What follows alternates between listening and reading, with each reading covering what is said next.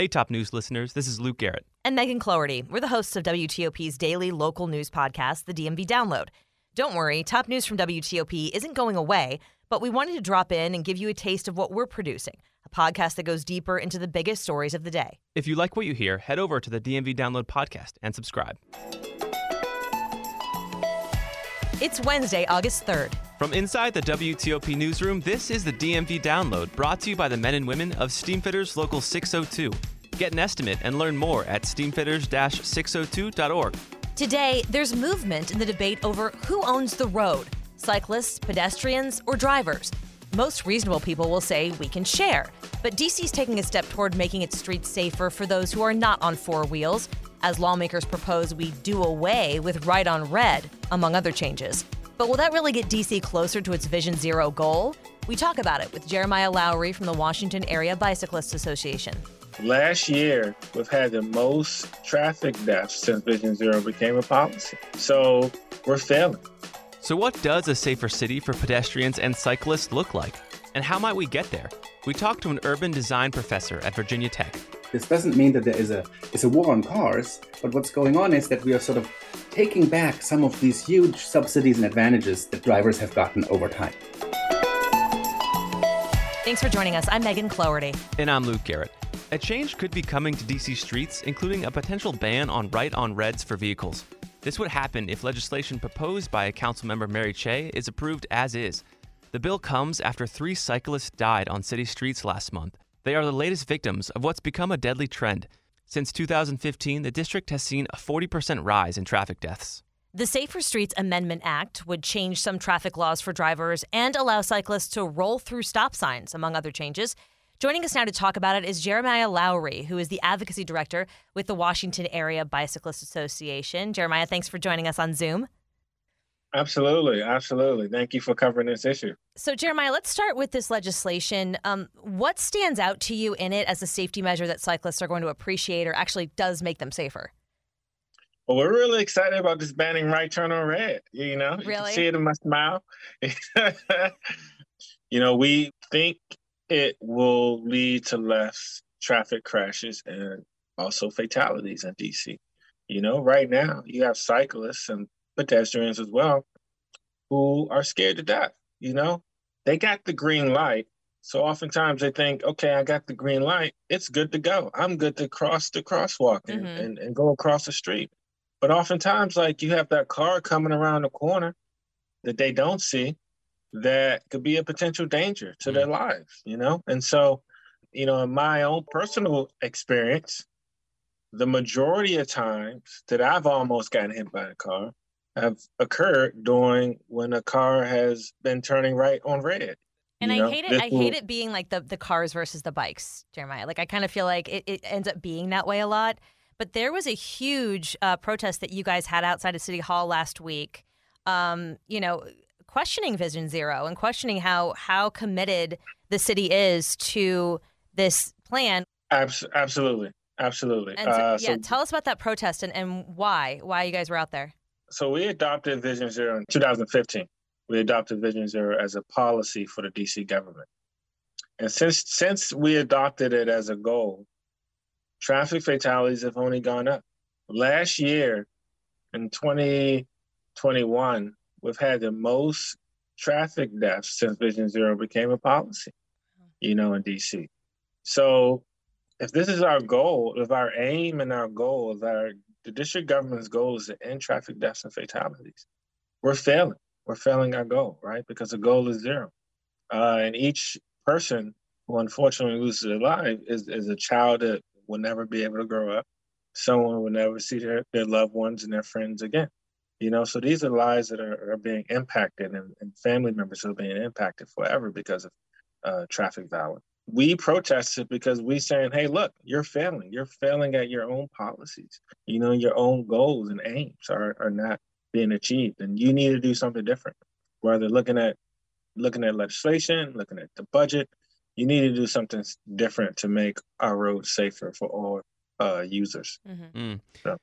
And zooming out here, can you kind of give us an idea of how many people are really cycling and biking around the DC area? For some of our listeners who, may not commute on a bike, what is that community like? Well, I mean, it's a good amount. I would say about 10, almost like 10% of the population in DC bikes in some form or another. But I will say, people bike for different reasons. You look at during COVID when things were shut down, there was less things to do. People were biking more, because people were just finding it as a safer, as a non-crowded way to commute. And with that, boom, and the number of residents who are biking, we're asking the district government, we need the infrastructure to account for that. Right. Give people safe lanes to bike in the city and to move about in the city. So. I mean, I know you're a biker, but in your opinion, is it safe to bike in DC? We were sharing stories while we were about to do this interview, and I used to bike to work for a very short period of time. And, I'm not the greatest biker, but I'm okay. And even on the neighborhood streets, I kind of be like, I'm a little nervous as you're passing me by, so I can't imagine the guys who are out there on Connecticut Avenue, on Massachusetts, on the big streets, Georgia Avenue. Do you think it's a safe thing to do? I mean, until this legislation's put through? That's a good question, and I get asked that quite a bit from people who ask me, this is my first, I want to bike, but now I'm reading the news and I'm right. terrified. I don't know if I want to do it. I'm going to stick to my car. And I will say the concerns are valid. The concerns are valid because if you're not an experienced biker, it is kind of scary out there. I would encourage everyone, WABA offers free, learn to ride classes. I would encourage everyone, if you're starting to bike for the first time, maybe try the trails. But I don't blame them for feeling that way. Anyone who feels as though they're terrified to bike, I don't blame them. I blame the government for not providing them the safe lanes that they need in order to feel safe and comfortable when commuting. And if you could, Jeremiah, can you kind of give us a vision into what you and WABA really wants for DC in the future? Does that look like bike lanes on every street? Does that look like all bike dedicated lanes on a whole street, like only bike streets? I mean, what does that really look like? Absolutely. Some people who don't like biking, they will say, well, WABA wants bike lanes on every single street. They even want them down our alleyways. We understand, from an engineering perspective, you won't have bike lanes on every single street in Washington, D.C. I think one thing we're looking for is a connected network, right? So it doesn't have to be on every street, but our idea, if you want to get from point A to point B in a city, you should be able to do that through a connected network of protected bike lanes. Maybe expanding the sidewalk, a little bit, giving people space to walk and stuff of that nature. There are different traffic calming measures you can put on the street without putting a protected bike lane, right? Some speed humps or something of that nature, just to slow people down. Yeah. Last question for me is, do you know, I mean, obviously you guys are the Washington area. We're not just talking about D.C. when you're looking at safety improvements that can be made. Is there another project or another, suburb of D.C. that's doing something interesting in your mind that, other places can look to, or maybe even D.C. could look to? I think you look at Crystal City, they have the Crystal City Bike Network. Montgomery County is developing network plan. I think I like the fact that some of these cities and places are looking at it from a network perspective as opposed to let's build one bike lane that goes to nowhere. Right. So Montgomery County connects into DC's bike network. Yeah. And so Crystal City, where you can commute around Crystal City just through a network of protected bike lanes. And so I think that's the frame of mind that we need to be thinking in. Jeremiah Lowery with WABA, thank you very much for your time and kind of getting us up to date here on where we stand as far as the cycling community in DC. Awesome. Thank y'all so much. I really appreciate it. And after the break, we look ahead to the transit transformation our area could see with an urban planner and why he says DC could aim to be like Paris. Backed by the experience of its hardworking members, Steamfitters Local 602 is ready to take on your next commercial, heating, cooling, HVAC, or refrigeration project. Steamfitters Local 602 adds value to our community through its partnerships with local contractors and building owners, all while keeping the focus on improving the lives of its members and their families throughout the DMV. For work that's on time and on budget, go to steamfitters-602.org to schedule your next project. That's steamfitters-602.org. Steamfitters Local 602. Changing lives. Thanks for listening to the DMV Download. If you like this show, give us 5 stars and leave us a review on Apple Podcast. We love hearing from you guys, and your reviews really do help other listeners find this, our area's only in-depth daily local news podcast. And thank you for making us a part of your day. You could call it a transit renaissance. Ever since the pandemic disrupted traffic patterns like never before, we've seen swift changes in how people choose to commute. Part of that story is an explosion in the use of bikes and a rethinking of how cities should be designed to accommodate them. As DC considers changing its traffic laws, it joins others in our region who are doing everything from changing signage to adding designated bike lanes on busy roads. To understand where this could all lead, we bring in Virginia Tech Professor of Urban Affairs and Planning, Ralph Buehler. Professor, thanks for being here. So to start, let's talk about the most controversial change in this DC bill, which is banning cars from turning right on red. Do you think this really makes bikers and pedestrians safer, and how does it do that? Yeah, thank you for having me. It's very easy to see how it makes, especially walking, safer. If you think about yourself as a driver and you pull up to an intersection where there's a red light and you're allowed to turn right, what you're going to do is you're going to look to the left for a gap in traffic. And if you're going to look left for the gap in traffic, you're not looking right where pedestrians are crossing in front of you, and you may hit the pedestrian right there. On top of that, what you may also do is to see better for the traffic gap, you may actually pull into the space where pedestrians are walking. So you're blocking pedestrians, or you may already hit them there because you're occupied by looking left to get that gap in traffic. Right. In other words, it creates kind of a tenuous situation. And do the numbers back it up there? Is there kind of research that tracks, whether it's safer? There is research, and there was research pretty early on when right turn on red was instituted, I think in the 70s or in the early 80s, and it showed that there was a negative effect, especially on pedestrians, but also on cyclists. And so moving on to a second proposed change, it's called Idaho Stops. And basically what that means is a biker or cyclist can treat a stop sign or a red light as a yield sign so they could roll through if they see that it's clear. Now, in my mind, I think, wow, well, what if they're wrong? What if they don't see something, and could that create a dangerous situation? So could you explain to us why this Idaho Stop may actually be safer for bikers, if at all? It's called Idaho Stop because the state of Idaho was first to implement that. Ah, there you go. And now there are other states, like Delaware has implemented something similar just for stop signs, not for the red traffic signals, and they call it the Delaware Stop. So there may be some competition now on the terminology. And all of the studies I've seen that looked at the implementation of these policies, either with the red light or just for the stop signs, have showed no effect on safety or improved safety for cyclists. So I think the discussion is not that it would become less safe, but it would stay the same or it would become safer.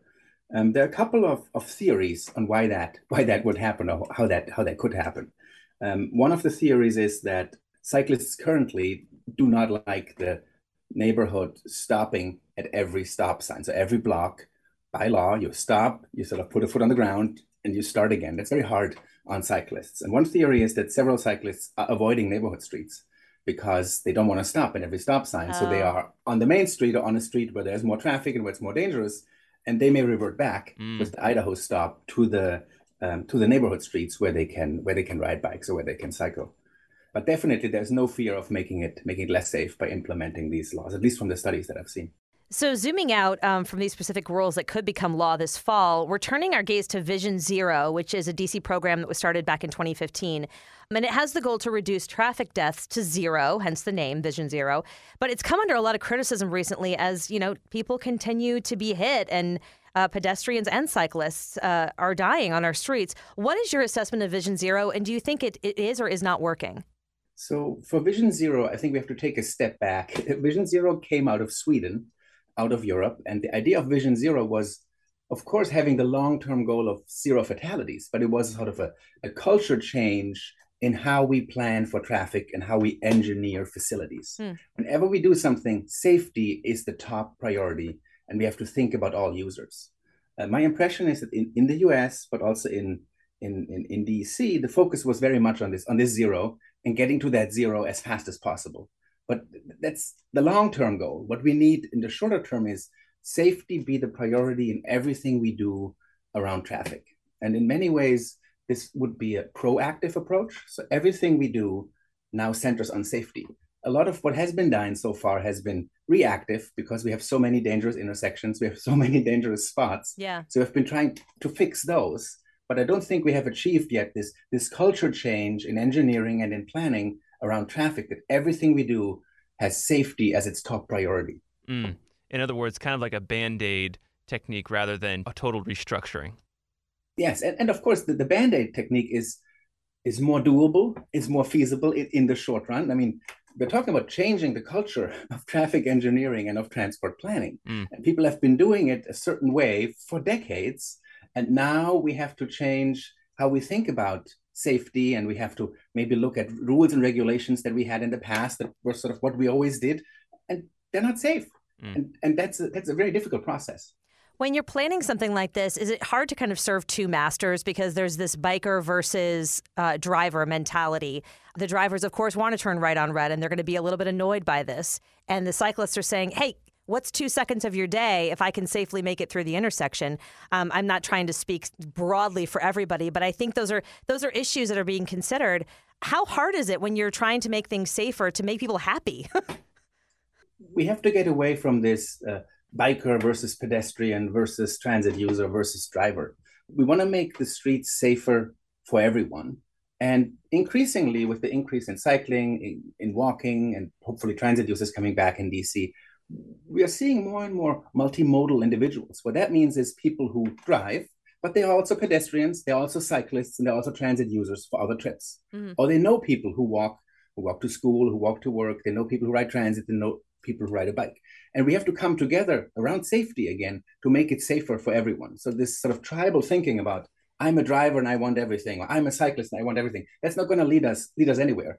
We have to think about safety for everyone. And if we think about ourselves, more likely we are everyone, because we are pedestrians, cyclists, driver and transit users in different times of the day and different times of the week. And we've been talking about, changing or changes to this kind of culture of transit in DC. And that's kind of playing out now in this discussion, this spirited discussion, debate over Upper Beach Drive and whether to change this street to a pedestrian-only byway. Now, this portion of this road up in Rock Creek was changed to pedestrian-only byway back when the pandemic started. And now the National Park Service is planning to kind of roll that back a little bit. What are the advantages to a pedestrian-only byway, and is that a sustainable option? Again, we're talking about a culture change. So for many, many decades in the US, cities and states have prioritized the car. And so we have designed cities around the car, and we have designed parks around cars and everything around cars. And we're rolling that back a little bit. This doesn't mean that there is a war on cars, but what's going on is that we are sort of taking back some of these huge subsidies and advantages that drivers have gotten over time. And that part of that is the discussion about the Rock Creek Park. And I think there are big advantages of having a natural park in the city where pedestrians, cyclists, inline skaters, hikers can relax without traffic running through it. And there is big demand for it. We've seen that in the comments that were submitted to the National Park Service, and we've seen that in the usage of the park. And I think there's something like 8,000 cars or something a day going through there. And we just have to find a different way of moving those individuals to where they need to go. But I think taking back some of the space that we have given to cars over the last 70, 80 years is feasible, and is a great benefit for society having that in the park. DC lawmakers, when it comes to Beach Drive, have said, it's really an interesting case study because it closed over COVID. There was so much else we were concerned about, not, our commute to work that we weren't even taking at that point, that it really, as far as a culture change, eased it in. People got used to the fact that it was closed and found other ways around. And now they kind of are like, I already know my way around it, so it's not a big deal that it's closed. So it's interesting that it kind of snuck in there, really, and fewer people, I think, have an aversion to it remaining closed than would if it had happened outside of the pandemic. Yeah, and we've seen that with other things with the pandemic, all these street eateries, like we have restaurants where there used to be parking spots, or we have closed streets for traffic. It's something we just couldn't imagine. And COVID, as bad as it is, and there are many, many negative side effects of it, has been able to show us what it would be like if there wouldn't be cars and if we would use these spaces differently. And so in some way, COVID has helped the side effect of opening up the realm of possibilities for spaces that are car-free. And so you're fully right in your description. And Professor, you've studied urban planning and city design all over the world. When you think about DC, is there a city, possibly in Europe, I'm just guessing there, that it looks like we're headed in the direction of, that's kind of a case study that we're moving towards? It's difficult to compare the cities in the US with European cities because US cities have allowed the car to dominate the transport system so much more than European cities. But if you want to shoot really high, you can compare DC to Paris, France. But that's a high bar, because Paris in the last 10, 15 years has really promoted walking, cycling, and transit. Has been very successful at reducing driving and increasing the livability of the city. And giving space back to people and taking it from cars. I was going to ask that because part of D.C., at least downtown D.C., was modeled after Paris when Lafayette was laying it out. So I wonder if there's a lot of, ingenuity that Paris has used that we could look to as far as, making circles more pedestrian friendly, or I don't know. And D.C. is pretty. It's a beautiful city, like the city of Paris. It has a river running through it. And Paris had given this all sorts of spaces to cars, and just last year, they took the Rue de Rivoli, which is next to the Louvre in downtown Paris, and they had 4 lanes of car traffic, and they closed it. There's 1 lane of car traffic, and the rest is cyclists, pedestrians, and scooter users. So they took a highway that was along the river, sort of blocking the city from using the river, and turned it into this Paris Plage, they call it, Paris Beach. You can't swim in the river yet; it's too dirty. Also comparison to DC. Right, exactly. You cannot really swim in the Potomac yet. But the point is, many cities around the world are going that route, as DC is, and Paris may be a little bit ahead of where DC is at the moment. Well, Professor Ralph Buehler, thank you for entertaining us and telling us about this topic and discussion of urban planning. Yeah, thank you for having me.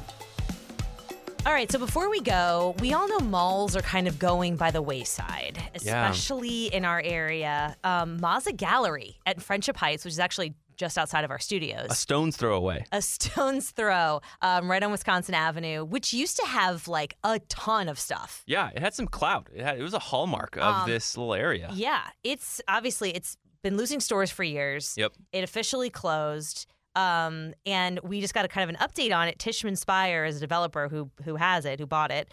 They are kind of releasing like these new pictures of what it's going to look like. And basically it's retail on the bottom. Okay. And then 7 stories above is all going to be apartments, townhouses, cool indoor courtyards.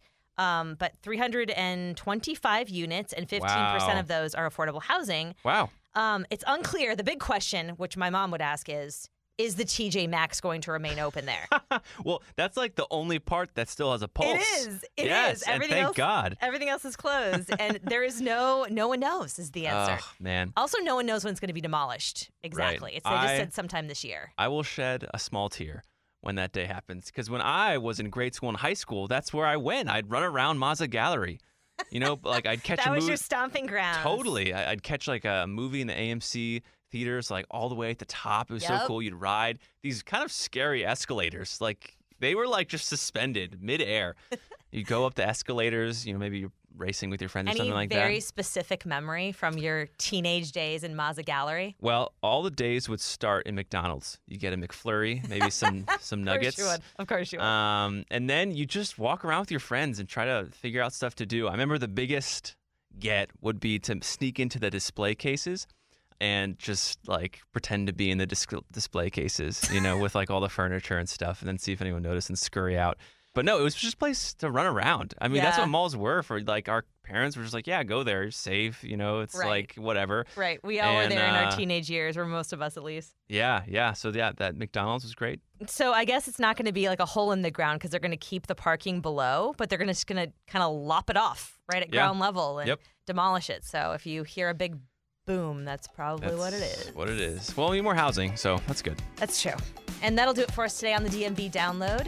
And we're sponsored by Steamfitters Local 602. Our managing editor is Craig Schwalb, and our music is by Real World. Leave us a review and rate our show if you get the chance. And check out our new YouTube page, which we just created and is pretty awesome. And follow us on social media where we post content from behind the scenes of the show. You can become a VIP listener at dmvdownload.com. Also, while you're doing all those things, subscribe to the podcast so you never miss a show. This podcast is a product of WTOP News. Listen on 103.5 FM in the D.C. area, 107.7 FM in Virginia, 103.9 FM in Frederick, Maryland, online at WTOP.com, and on the WTOP News app. Have a good one and see you tomorrow.